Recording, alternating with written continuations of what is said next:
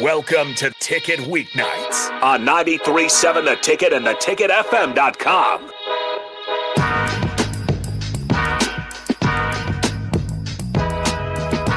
That's right.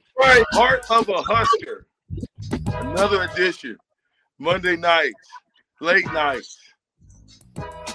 My brother from another mother is joining me. We got more people supposed to join in as they get in and they go. We working on this all day, every Monday from 8 to 10 now. We might don't stretch it to 10. We'll probably go about an hour today. Warfield's going to be with us for as long as he can, and then he's going to get out of there. Eric Warfield. What up? The pride of Texarkana. How you doing? What's going on, man? I don't know. What's up with the show? Tell me something about it. Well, okay, let me just ask you a question because I just happened to, when I got on this show today, it looks a lot better. I got my green screen up, but I accidentally pulled it out. Pulled it and I don't know. So now I'm on my phone, but the heart of a Husker, I want to ask you, this is the show. What does it mean to have a heart of a Husker to you, Warfield?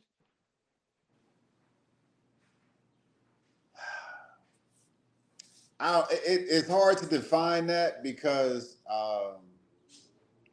like playing sports for so long as a kid, I didn't understand what, everything about football, like the X's and O's and,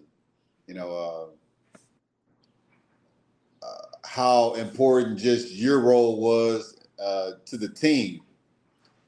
And getting to Nebraska and being around a coaching staff that was, put together, assembled by, Coach Osborne, and to have somebody of his caliber to not only be as knowledgeable as he was, but to know and get to know each and every individual that was on that team. Now, for somebody like myself, I come from a single parent household. My mom was my main caregiver. So I didn't really have a dad around, and I didn't have nobody to teach me sports except for, uncles and cousins out in the streets, and then my coaches that I had throughout time. So to get with somebody that cared about you, not only about you as a football player, but you as a person, and was also teaching you the right things about sports, but also to be a part of such a great team, man, it's hard to define what really the heart of a Husker is when you come from a Coach Osborne tree. And I think we're all some fruit that fell from that tree, and the way that each one of us had a different personality, a different talent, but he was able to construct each one of us to be the best we could be, but also to have a great team that won national championship. So, man, you just go out there and you play with those guys. And I tell you like this, when I went for my recruit visit, I said, ain't no way I can play with these guys. It's like they're all too big, too fast, and I know I don't belong. I didn't have muscles. I was just an athlete coming out of high school. So when I went to go watch the Huskers practice, I'm like, that's too much for me to handle. But then sitting down with Coach Osborne and Coach Samuels and having them giving me the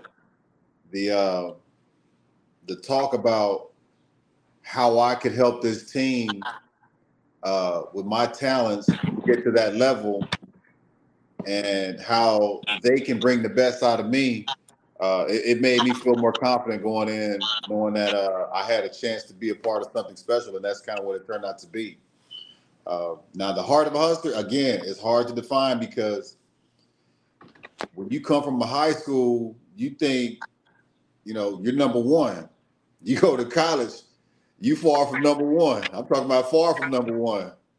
But yet, again, you do your role. Your role will turn into team play and get the results of what the coaches are trying to instill in you. So that's kind of what I got from everything out of the entire university. And, man, best decision I ever made in my life. Warfield, you was Prop 48 coming out. Yep. And talk a little bit about how tough that was, or how was that tough to be able to navigate the thing. What did you endure? Let me ask that. What did you endure as a Prop 48 athlete? Kind of what did that mean for you? I mean, at the time, it was embarrassing because it meant that you didn't have the credentials grade-wise to get a full scholarship. And I'm not going to sit here and say I wasn't intelligent enough. I just didn't do the things needed at the time. And at that point, I was supposed to have the ACT or SAT at a certain level, and I didn't complete that level after taking it one time. And then after a basketball game, I had one of the coaches at the University of Arkansas pick me up after the game, and they took me to university for a visit, and I had to take the test that morning. So hell, I wasn't prepared. I didn't even know I was going to go take the test, and ended up still not passing it. So going into Nebraska was like, hey man, that was your last chance. So we're still going to take you in as a Prop 48, and that basically means you come in. We'll get whatever grant money to help fund you through a first year, and after that, you go on full scholarship. So within that first year, I had to sit out and watch all the madness go on because that year we were balling. Ended up winning the first national championship, and me and Shevin had to sit on the outside and take care of things in order to make sure that we were ready for the upcoming season. So it was tough, but I got situated, got to know a lot about the team, got to know a lot about my teammates, and heck, damn near made the basketball team because I played basketball so much. At the height of your career, what was your vertical jump? I couldn't tell you. I think I got close to 50, man. Cause I was I had some bunnies. Can you still dunk? I can't really say that right now, but if I was challenged, I'm pretty sure I could. I'm quite sure you still got bones. Just to set the table real quick, Eric Warfield was one of those guys that I love watching play basketball because you never knew where he was going to catch the ball and put that thing in there. Throw it to Warfield. So, so being Prop 48, I'm up here at Warfield in my red room, and I don't want it to be too loud, so I got an old school air conditioning, man. It's up here. I'm gonna have to go downstairs for the rest of the show. But you Prop 48, you make it through Prop 48. Can you practice? Nope. Nope. What was you doing all day? Man, so I was in school. I had to take, as a student athlete, you take a certain amount of credits. But as I'm not practicing, so I got to take full credits to make sure I reach that GPA by the time the season's over with, so that I'm officially a part of the team. So I was a full-time student and a full-time basketball player at the rec center. Oh, that's how you honed your skills. The truth will set you free. Who was you in there balling with? Was it the basketball team? Man, I was doing damage, dog. Like I remember. Because a lot of the basketball players used to come in like Boone and Strick, Badge, and all those guys. I mean, I used to play with them cats. And I was in there giving them the business. I dunked on a couple of them so hard where it's like, I think a couple of them had asked Danny, and he was like, we gotta try to get him on the squad. It's like, too hard to pass up on this. I think you and Kenny probably had the best chance to me to play.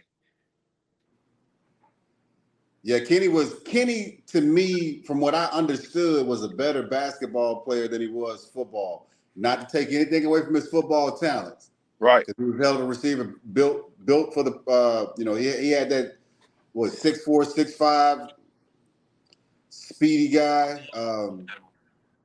And he ended up, coming to the university as a receiver. And at that time, I think he would have been. I mean, he ended up getting the national championships. I think Kenny should have been a two-way player because we didn't throw the ball a lot to receivers. So for him to say, hey, man, I'm going to go ahead and explore this option here with the basketball team because I know I got the talent. I think he should have, probably talked to Coach Osborne about doing both. Yeah, I agree with that one. I mean, Kenny had the all-around game. You know what I mean? Yeah. You had the ball. But you talk a little bit about, because people don't believe me when I say the guys that I played with played against the basketball team. Yeah. Hey, Tommy Frazier, Lawrence Phillips, all these dudes can play basketball. Michael Booker. We had some ballers, man. So that's the thing. Like, I think for the most part, most of the guys that we had on our team was just athletes. We didn't have like pure football players. We had some pure football players that were dogs on the team, but for the most part, most of our guys were just athletes. They were good in basketball, they were good in track, and they were good in football. So they could have pretty much played multiple sports, but being how intense football was back then, I think it's easy for a guy to play multiple sports in college now because you don't have two-a-days that's double padded. You don't have practices that go for 2-3 hours long. You got to take the pads off halfway through practice, so it's not a lot of contact. You don't have the goal line situations the way we did. If you get a small injury, you don't have to play. We had to play through all this. So imagine having to play through all this and then trying to go out and play another sport. Yeah. That's tough, man. So I can see how hard it is back then for what guys like Deion Sanders and Bo Jackson did, especially to make it at a professional level. But for guys to try to do that in college, that would be tough. But I think that Kenny and myself and a few others probably could have done it. Who else? Man, who else was a basketball player? Because oh man, But who else could have played on that? Who played on that basketball team? Because they was pretty good. They won the NIT one of those years. They're a pretty good team. So don't give me a face when I give you this name. Yeah. Hey, Travis Toleen could ball. Yes. I put my hands up. You right. Toleen could do his thing. Travis could go. Man, who else do we have that was just I don't know. What Strick ended up trying to do the football thing after basketball, so that didn't work. It didn't work. The bullets start flying. When Mike Minter went past him, man, about decapitating him, man, he was like, Tony Veland, But Warfield, we're gonna throw it to break. When I get back, I wanna know, like, we talk about a heart of a Husker, right?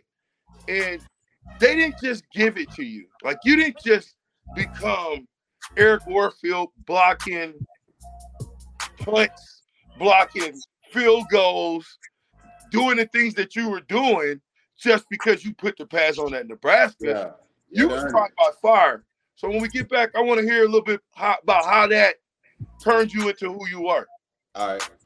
We'll be right back. Heart of a Husker. I'm with Warfield. Eric, that is, 2-time national champ. And Warfield, what'd you get? 10 years in the league? 12? 9. I mean, 9.